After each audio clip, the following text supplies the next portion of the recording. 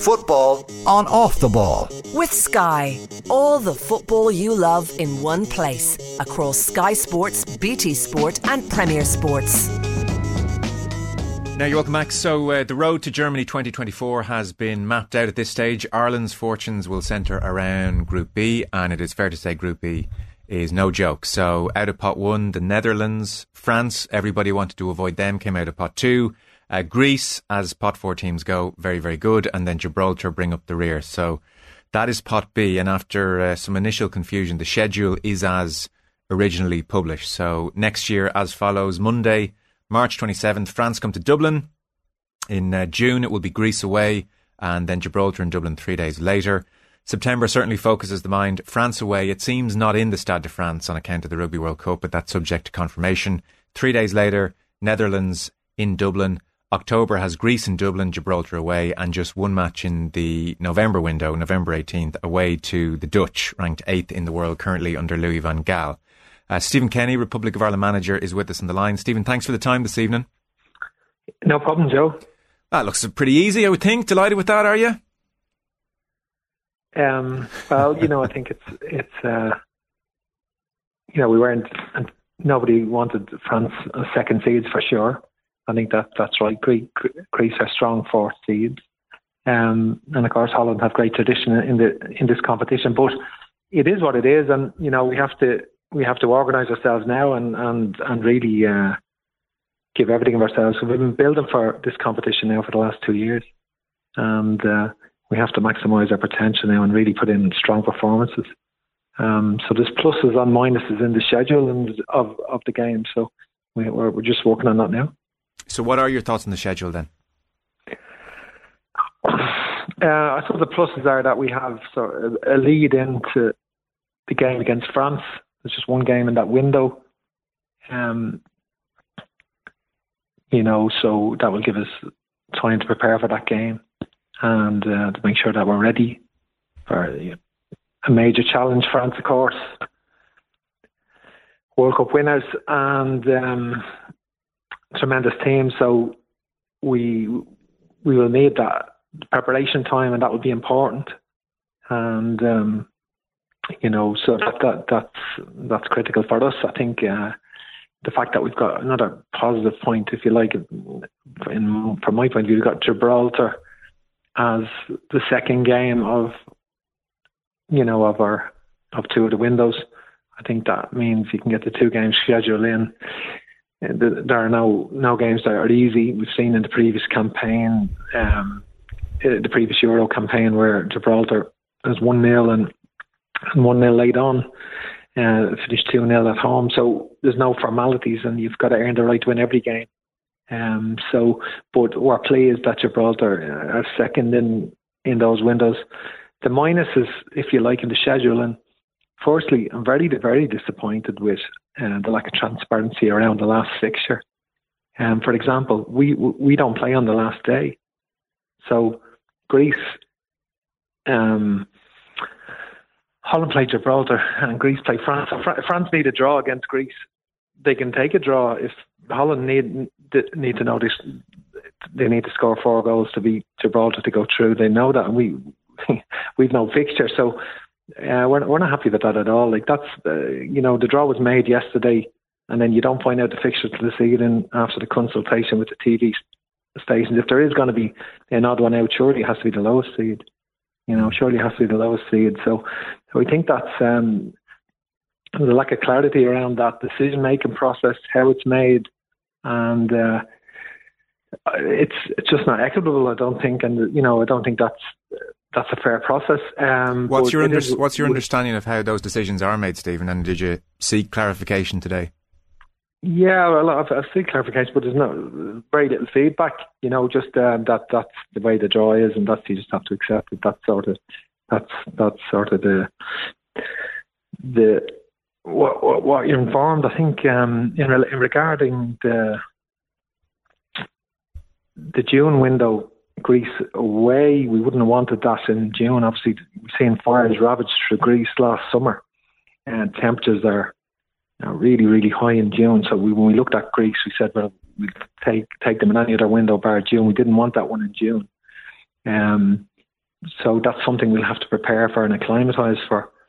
I think our preparations for that are going to be very, very important. I think also the 2-game window in September, back-to-back France and Holland, obviously is a difficult window. Within 3 days, France away, Holland at home. But that's the nature of it. We just have to. The fixtures are there, so we've got to prepare it accordingly. There's 8 fixtures. We've got to treat each of them with equal respect, and we've got to plan.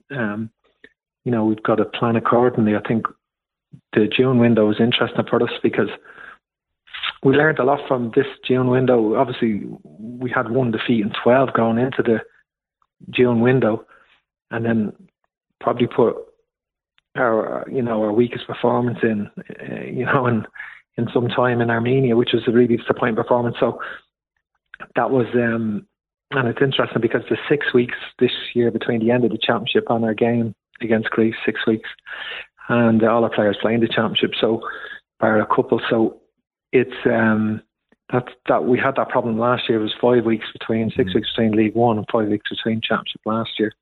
So we found that. So if anything, we've learned a little bit about the problem with the last window was that it was actually a 19 to 20 day window because we'd 4 matches. Yeah. So it was difficult to add on to that again in the last window. But we'll have to go away and prepare for that game against Greece. We'll have to go away and acclimatise in similar conditions and to prepare for that game. And almost to the I think we'll have to have a lead in. Yeah. We'll have to have a 2-week lead in for that game. Okay, I was going to ask. Yeah, would you? Because the players obviously been off for 6 weeks, so we'll have to do a lot of work. Now, last year we did send out GPS units, and Damien Doyle, our head of strength and conditioning. He's terrific. He's onto all the players all the day, measuring everything they do. They all have programs, but nothing replicates training in a group. And nothing replicates playing in a group and training rather than doing individual stuff. So I think we definitely need to coordinate that in the interim.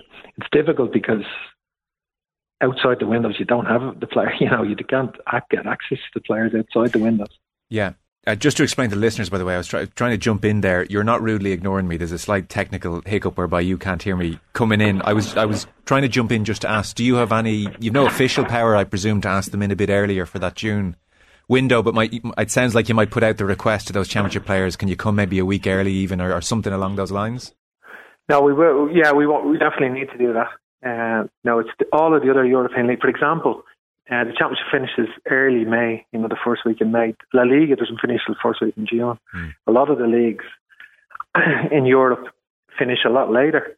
And the Premier League, for example, finishes 2 weeks later. So it's we played Armenia last year. Their league ran right up to the international.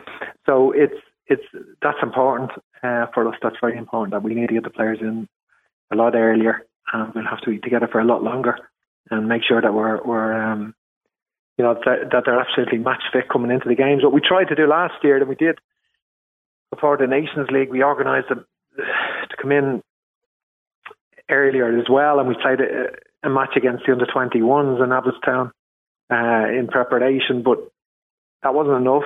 It certainly wasn't enough, and we need to, particularly for Greece, we need to go abroad to acclimatise in a similar climatic conditions, similar temperatures, make sure that we're ready. Stakes are too high. These are huge games and ones that we want to make sure that we're absolutely ready for. Regarding the French and the Dutch, I don't know if there's an exact science to a World Cup hangover or a post-tournament hangover. Do you have any great preference either way? Would you like to see them go very deep in the tournament and have great tournaments and maybe go right the way through to the final and win or not win? Or, I don't know, if they implode and there's acrimony and rage, as can happen sometimes with these sides at major tournaments. It's hard to feel like one is better than the other. Who knows? I don't know if you have a strong preference either way. No, it's not an exact science. It's not something. Obviously, I'm hoping to go to the games, and it was interesting last year to go to Portugal, Germany in the European Championships, and Portugal, Hungary, and it was a real picture of what we needed to do, against Portugal to perform well, and I found it very beneficial. And certainly it's important to see France in the games. And and Holland, of course. But Holland, of course, will have a new manager. Ronald Koeman takes over after the tournament. So he might have, we don't play Holland till it's very unusual. We play France twice before we play Holland. Yeah. So it's we don't play Holland till well into September. Well into the campaign, so we can focus on France really. I wouldn't ask this question of everyone, but I think down the years you've displayed a real social conscience. Any part of you on the prospect of going to Qatar have ethical qualms about going? About going to the tournament at all? Yeah. Right, yeah. Yeah, I have thought about it, and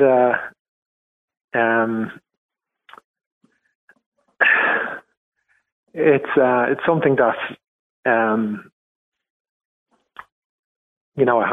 have to go to represent Ireland in the best way I can and to do the job to the best of my ability. Yeah. I think it's a great, it's a great experience to go to the tournament and study the team, study the way they play. Obviously, the teams that we're playing against, study. The game is completely evolving every single year, nearly at international level, and tactically, it's there's always challenges, and so it is. But it's a different question you're asking. You're asking, the thousands who have died in Qatar, which is incredible, really. But it's something that we have to wrestle with, of course. But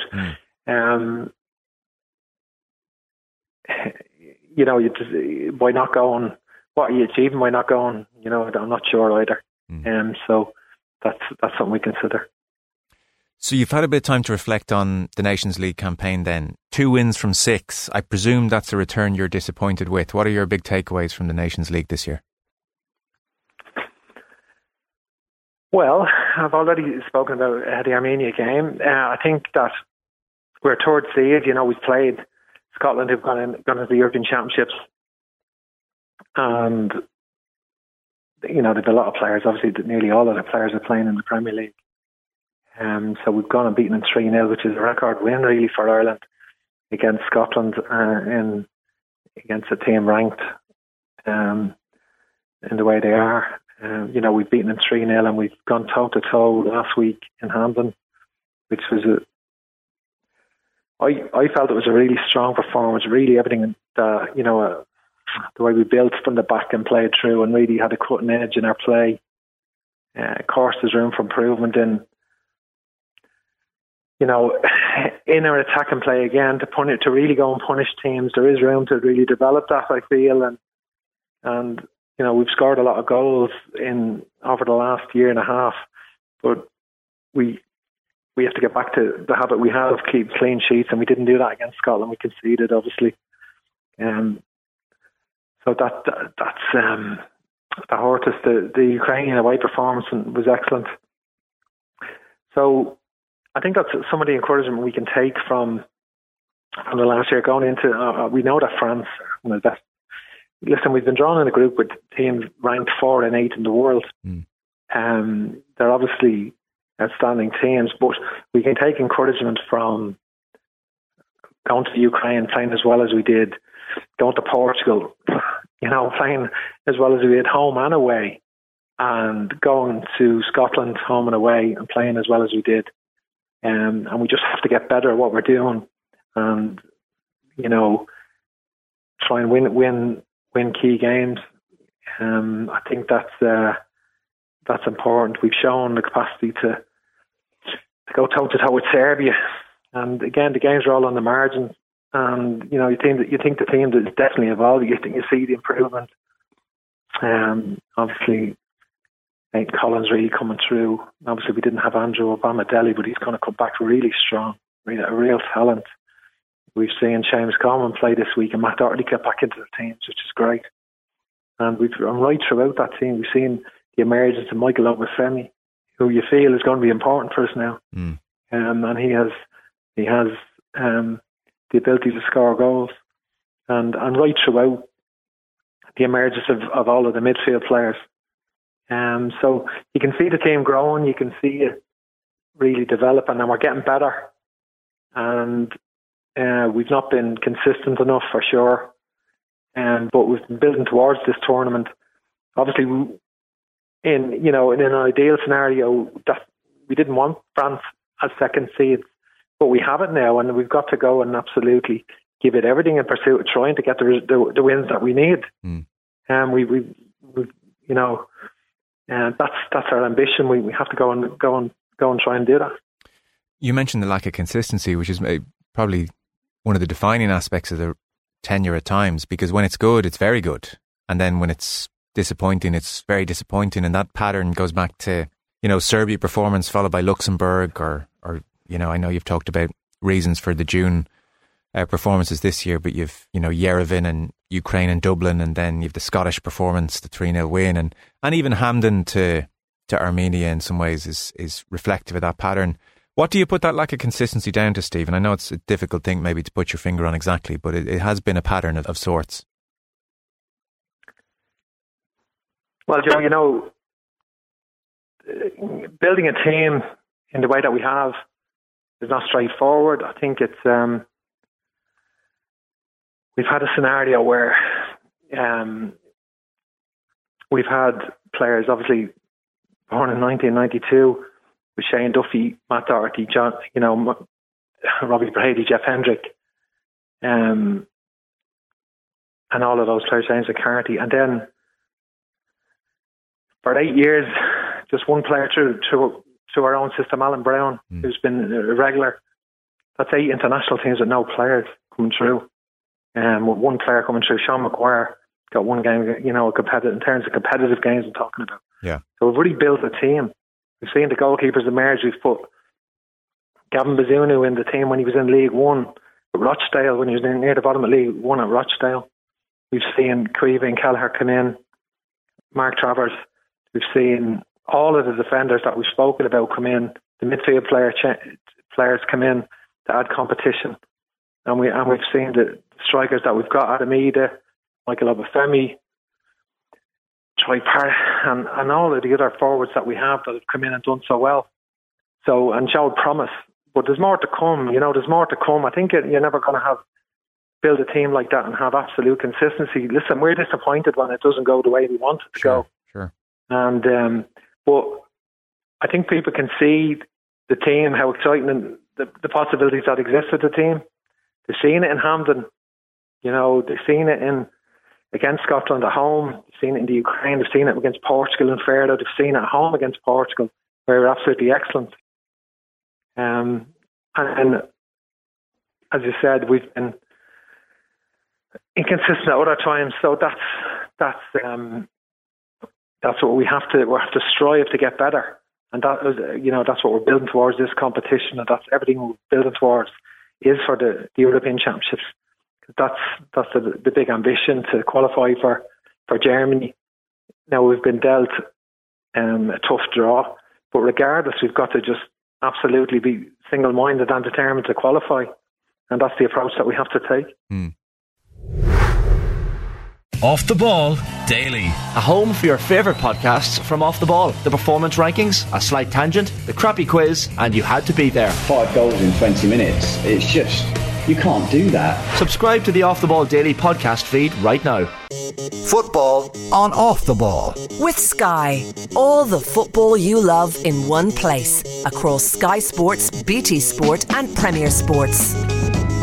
Your own position is the subject of intense scrutiny. And there is a lot of criticism, some of it fair, I'm sure, some of it unfair, I'm sure, as well.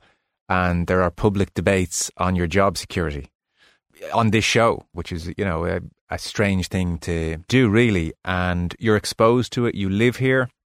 Has the massive ramping up of the scrutiny and these public debates about, is he good enough? Is he not good enough? Are things progressing? Is he getting a carte blanche? This period of transition is going on too long. Will he get the sack? These kind of conversations happen in such blunt terms because football is that strange world. Has that been an adjustment for you? Has it been an adjustment for me? To be the focus of well, that I think kind of scrutiny. It's part of the job. I'm not going to complain about that. it's a great honour to manage Ireland. It's an amazing honour to manage Ireland. To go out and for the first year of my job, it was empty stadiums.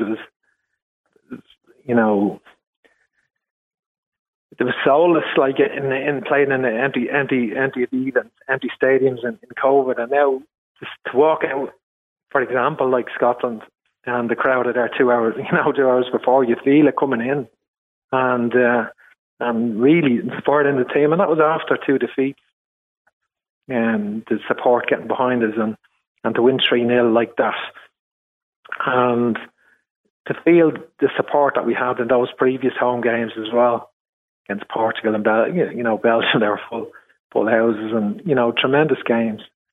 And Armenia, it was up and down for us last week. Obviously, we came out the right side of it after nearly shooting ourselves in the foot after being 2-0 up. But we won the game. But the support has been terrific, and I think that's we're looking forward to these games. Looking forward to Norway coming next month, and obviously we've got the 2 friendlies, and they'd be good preparation for us.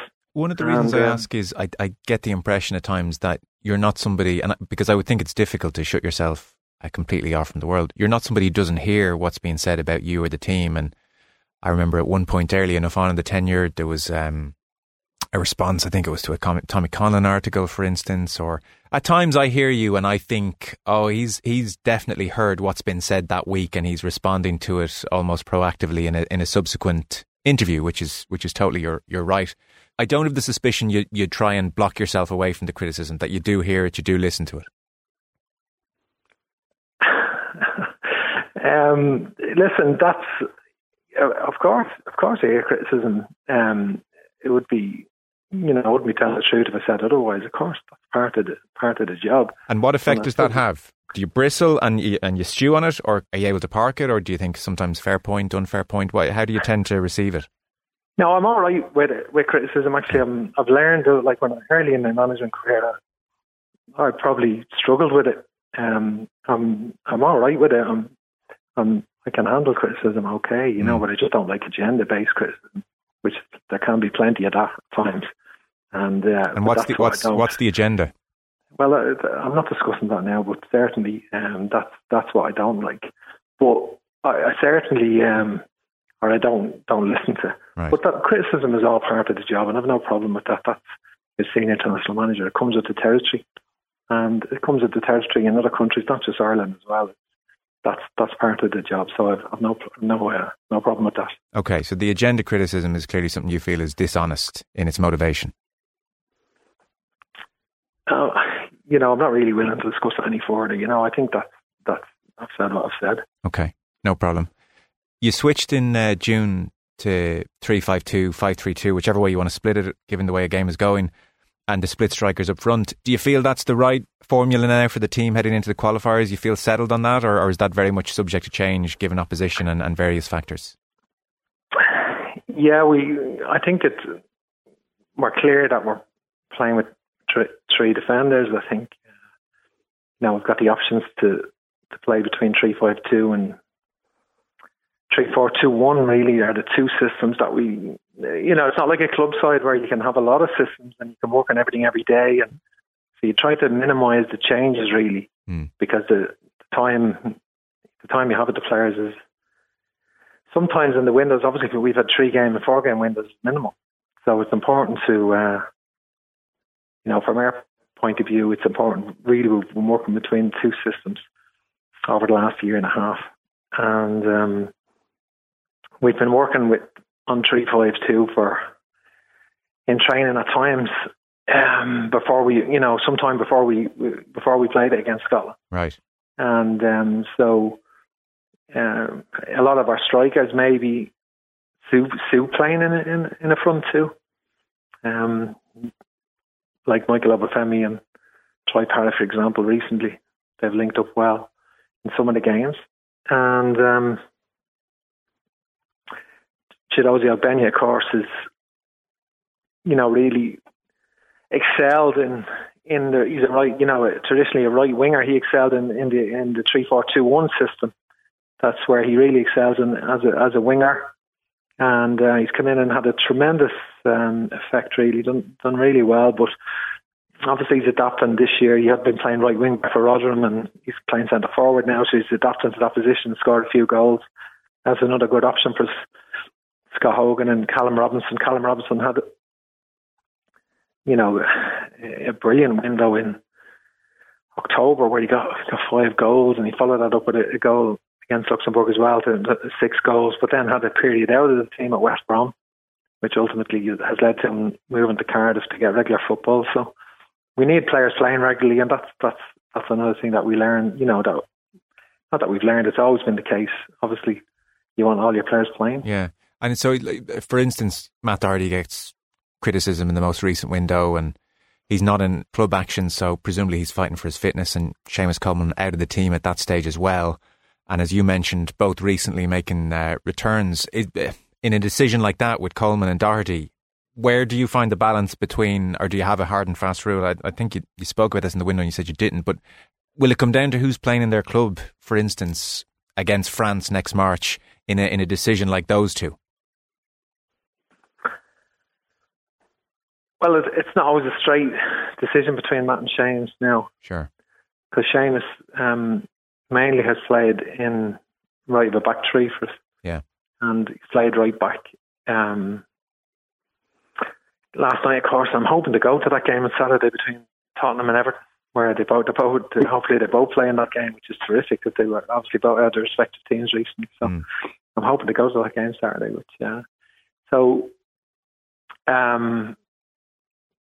Seamus did play right back, wing back in Armenia, but physically probably he was carrying an injury in that game, and but he has played there in Portugal for us and been very effective actually last year.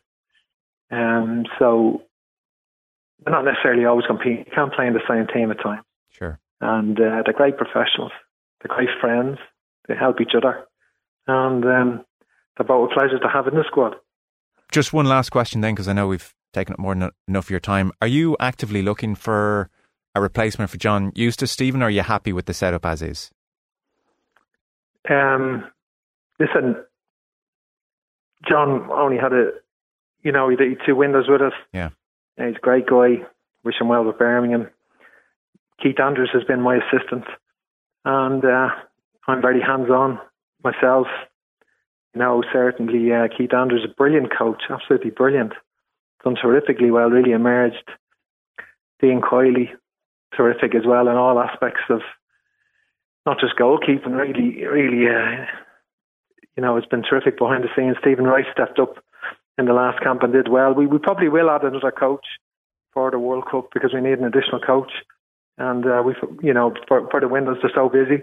And, hopefully we'll make that decision in time. Okay. Listen, thank you so much for your time. We had some technical difficulties and you've given us more time than we had a right to ask of you. So it's much appreciated, and obviously very best of luck with everything next year. Stephen Kenny, thank you very much. Thank you. Football on Off the Ball. With Sky. All the football you love in one place. Across Sky Sports, BT Sport and Premier Sports.